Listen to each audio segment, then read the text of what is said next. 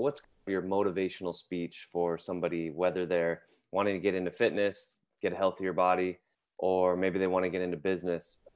What's your big picture motivational speech that you would give? For me, you always have to look at the bigger picture of life, or what you want out of life.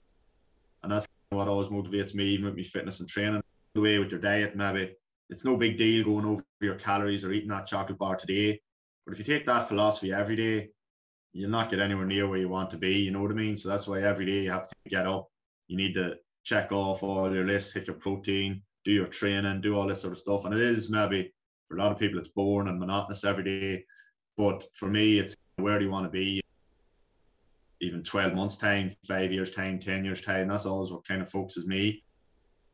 And even with me fitness and with me business, it's always looking down the road at the bigger picture. Where do you want to go in life? And of course, the trick is you still be present and enjoy the day as well. We have to enjoy life as well along with it. So how can you get that balance? And for me, it's getting me fitness, focusing on my business, and also block off family time and be able to enjoy time with my kids and my wife and that. I don't know how that go down in motivational talk, whatever. There's a lot of YouTube videos and that could get people fired up better. But it definitely is, for me, it's the big picture. It's the Health in the Real World podcast. It's time to start the show with Chris Jenke as your host. Here to give you everything that you need when it comes to fitness strategies. We keep it simple and easy. It's your roadmap to get healthy. You don't need equipment and you don't need a gym. Just the right strategies to get you fit and trim. Hello and welcome to Health in the Real World. I'm Chris Jenke. I'm joined today by Dara Holland. Dara, how are you doing today? How's it going, Chris? All good. All good. Thanks for having me on. Absolutely. We found a time where both of us can be in daylight. I've talked to people in Europe they're like, oh yeah, it's the middle of the night here. And so we're good, right? Yeah, no, it's 4 o'clock here now. So it's good time for me now, thankfully. Perfect. Give everybody a little bit of a background about who you are, what you do in the fitness game. Yeah, when I came out of college many moons ago, around 2008, and I wanted to be a PE teacher, but it wasn't really working out for one reason or another. So I always loved training and coaching people and all that. So I was getting into the fitness and done research, worked in the gym from February 2009 to August 2011. Opened my first gym in September 2011, and since now I have 2 gyms. It's going really well. Was really going great now until COVID hit, and it's been just dipping and diving and getting through it since then, but it's going well, thankfully. And yeah, so we have the 2 gyms, they're going great. Also, one big thing that I used to push my gyms was social media ads and email, and I really enjoy reading and writing. So I got an email then as well, and I always thought I'd love to do this for other businesses. So during COVID and the lockdowns, that was my chance to set up a business doing that. So that's a kind of a sideline I have. But the 2 gyms are always my main focus. We focus on like large group training, anything from 5 to 30 people in a group. And then we have small group training. One of my gyms, we managed to be able to expand it. So we've another like a personal training studio. So we do a lot of small group training there, and then we do some one-on-one personal training. So that's kind of what we're all about, and it's going well, thank God. That's awesome. So what do you, when a client first comes into either one of your gyms, what are the first kind of couple things that you do? What do you recommend for people to get started? Yeah, well, first of all, we have a girl that works the phone, so she'll ring people up and try and answer the questions, because people always have doubts, so they think that because of maybe a bit of a dodgy shoulder or dodgy knee that they can't exercise at all, so you always just want to answer people's questions. So we like to think people are well clued in before they even come in, and then when they come in, we basically just have a chat and go over things. They obviously fill out the health questionnaire. We used to weigh and measure. We got away from that during COVID. We probably could start looking to bring that back, to be honest. But we used to weigh and measure. But we try and get people to take progress pictures. I think that's one thing we found is it's the best indicator, because you see people, they're making great progress, but the scales aren't moving, and then they get really frustrated and all that. So we try and really emphasize progress. And then, yeah, obviously we have a chat on their fitness levels, what they're fit to do and all that. We'd always encourage people, first 2 or 3 sessions, don't worry about even breaking sweat, don't get carried away. Just find your groove, take it really easy. If they're, like I said, if they do have a dodgy shoulder or dodgy knee or back, whatever, we, give them alternative exercise to do and things like that. So yeah, we really try and push people to take it really easy the first couple of sessions so that they can get in the swing of things and then go from there. Especially most people are doing very little training maybe for a long time, so it's really important to ease them in. Obviously, we get clients coming in then that are doing a lot of training, they're well fit to get stuck in, so you just have to play it as you see it. I find it's the best way. Yeah. I like that, taking it slow. I always tell my clients that your body's going to tell you when it's time to progress. I don't have to be in there and like yelling at you or anything. You're going to have this inner feeling that, what, I can go harder today. I've been doing this for a few weeks. I can go a little harder. And I like what you said about the progress photos too. I think that's really important because there comes a point where you don't need to lose any more weight.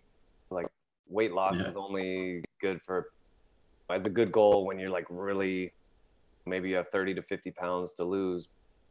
You get close to your goal weight, and getting the pictures pictures and then like how your clothes fit. That seems to be a good indicator too. Yeah. How did you first get involved in this? I know you mentioned you wanted to be a PE teacher. How did all that happen going through school and growing up? Well, I was just always big in me football and weights. Like, I was doing a lot of training, even from 12. People laugh. I was annoying my mum's head, getting tins of beans out of the cupboard and doing all that sort of stuff, and always buying Men's Health. And of course, I remember my older brother used to slag mother. Of course, I didn't want to buy Men's Health with pictures of topless dudes on it and whatever, and didn't want to be seen to be buying them, so I'd always be wrecking my mother's head to buy them for me, but she'd always get them. She'd always come through now, in fairness to her. So I'd always be reading Men's Health growing up, and always doing a lot of training. Really loved me training, and the PE teaching, long story, was just working out or whatever, but I'd just done research then. I'd done sports and exercise science at college, and I suppose this is what, 08, 09, 10, and I don't know if you remember the internet and the whole fitness boom and studios and boot camps was kind of, to be honest, I was probably the right age profile. It was being good. So we really got into that, and I've learned over the years, like I love business and the whole marketing and business side of things. I love that as much as I love training people as well. I really have an interest in that as well. I love reading books and studying it. And so that probably stood to me. I was watching everything on the internet and seeing what's going on. And opened in 2011, we were like a training gym that are everywhere nowadays. But in 2011, that was one of the first in Ireland, I would say, because I didn't know of anyone else doing it. There might have been a few in Dublin, the capital city, but definitely the more rural areas where I'm based, there was nobody doing it. But like I say, I was probably at a lucky sort of age profile coming through, and I just decided to go for it because I remember telling people that we're just going to do classes, workouts, and it was a real novel idea at the time. People didn't know what I was on about, sort of thing. But eventually, we got a few clients in, and just built from there. It's went great. Yeah, right place, right time. You said you built your second gym was in 2011, so you've had them for a while. You've had them over 10 years. Yeah, the first gym was 2011, and then I actually opened another gym in September 2014. But I only had it for maybe 4 years. I ended up closing it. There was issues with the building as well. And there's just loads of different issues, and the building kept kind of flooding. There was a chip shop next door, and long story, but I had to pull out of it eventually. And then my third gym opened in January 2018 in Dundalk. January 2018. Yeah, we'll be 5 years there now this coming January. So yeah, it's all been a bit mad when I look back. I took a lot of risks, a lot of moves very quickly. I'm at an age now when I have 2 kids. I'm a lot slower with my moves now, planning ahead. But it was all biz anyway, and not it now 10 years. September 2011. No, it's been good. Yeah, that's been great. I think that's right about when I started my most recent gym,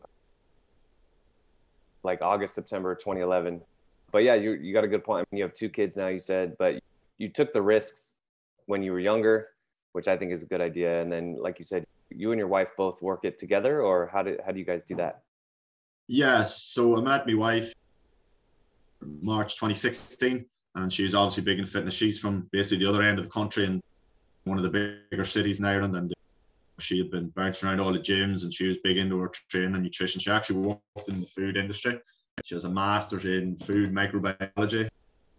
She obviously has a big interest in food side of things. So when she came up, then she was only maybe getting started on her calories and all that. So then she'd done a few of the precision nutrition course and things like that, and started working with an online coach to get her calories. So she got a good understanding of the whole thing, and then she brought that into the gym then. So we give that a big push.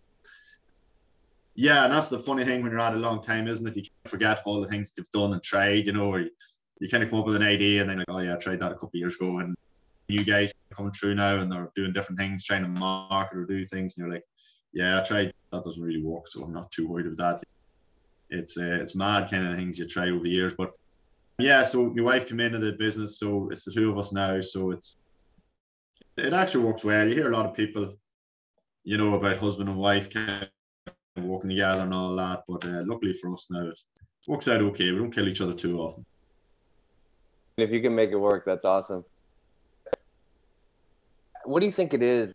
Because you seem to have been taking a lot of risks. Like you said, oh, I tried that.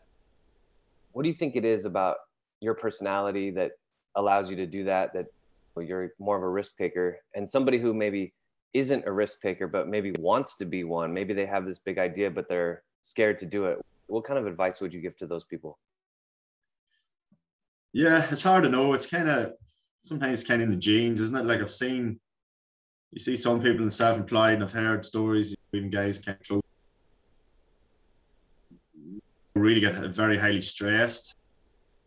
It really not go well for them. And I suppose I've been lucky enough. I don't know what it is. Like, it's hard to know. You just have to understand, and definitely even young children, I tell them, in your 20s, you can do whatever you want.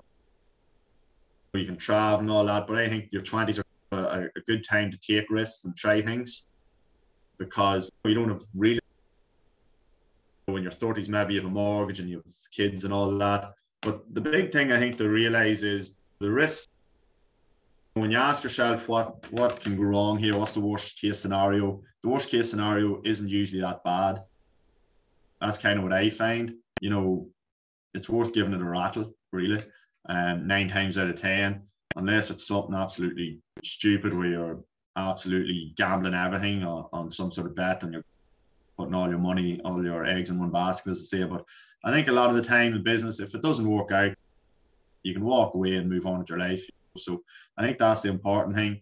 One thing I've tried to do is big debts or things like that are really hang over you, or things that you have to really pay back. Anything I've started from scratch, and I've been slow with it, and that's why I like the email thing as well. There's no staff or no overheads or whatever to do, and if things tank for a few months, it'll not be the end of the world either. So that'd be my idea. I don't know if you follow Michael Marston or read any of his stuff. I think he called it a chicken entrepreneur. You can work your 9-to-5 job and build your business up on the side until you're ready to leave. And you can do different things like that. And same with me and the email thing. The 2 gyms would be my focus, and this is a bit of a sideline. And maybe in 5-10 years, maybe it'll become more than that. But I think diving into both feet straight away, taking on big debt, I think that's where you get yourself in trouble. Yeah, agreed 100%.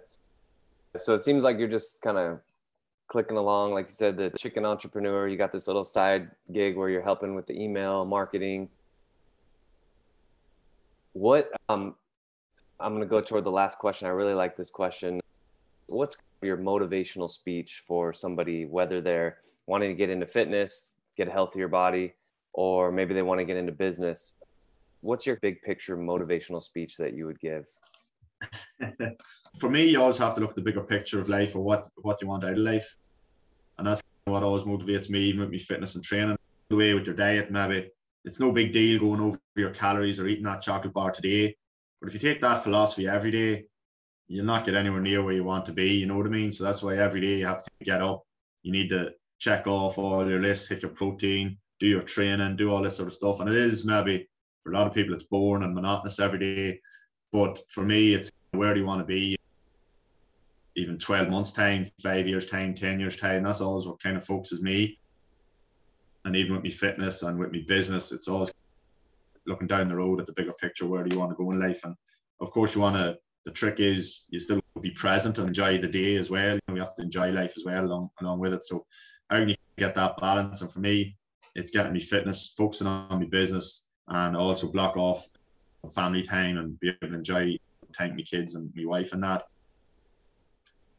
I don't know how that'll go down in motivational talk, whatever. There's a lot of YouTube videos and that could get people fired up better. But it definitely is, for me, it's the big picture, and it's just about enjoying the ride, giving it a go, and not getting caught up. And I think we spend way too much time worrying about what other people say or think about us. And even people that mightn't admit it or aren't aware of it, they have the little voices in the back of their head, and they're afraid to really take chances on because, oh, so-and-so say this, and geez, an ego doing that. Why do we care so much with these people? Like, because at the end of the day, we can nearly count in one hand the people that actually matter in your life, your family, and maybe a couple of close friends. After that, you know, let the chips fall where they may. After that is kind of the way I look at it. Yeah, I suppose that's my kind of answer to that. Yeah, I like that 100%. It really, there are very few people that truly matter. You know, people are just going to come and go, and they're going to give their opinions. And especially now on the internet, people can just drop their opinion of you in your feed and then leave and never see you again. So it really doesn't matter that much. And absolutely, and especially when you go in business and self-employed, people have opinions and everything, and they have no idea what they're talking about, you know. And I'm sure you notice it in business. Like, people think every euro in my case, or dollar in your case, that comes in your business goes straight into your pocket. They don't realize the taxes you have to pay with a gym, it's rent and rates and different things. A lot of bills and staff and all the rest of it.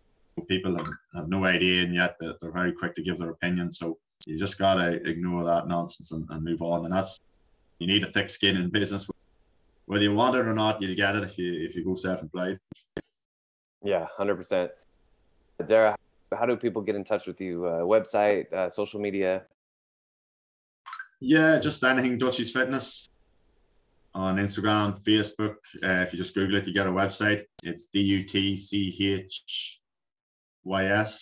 fitness.com. And then I have from email business of Dara Holland on LinkedIn.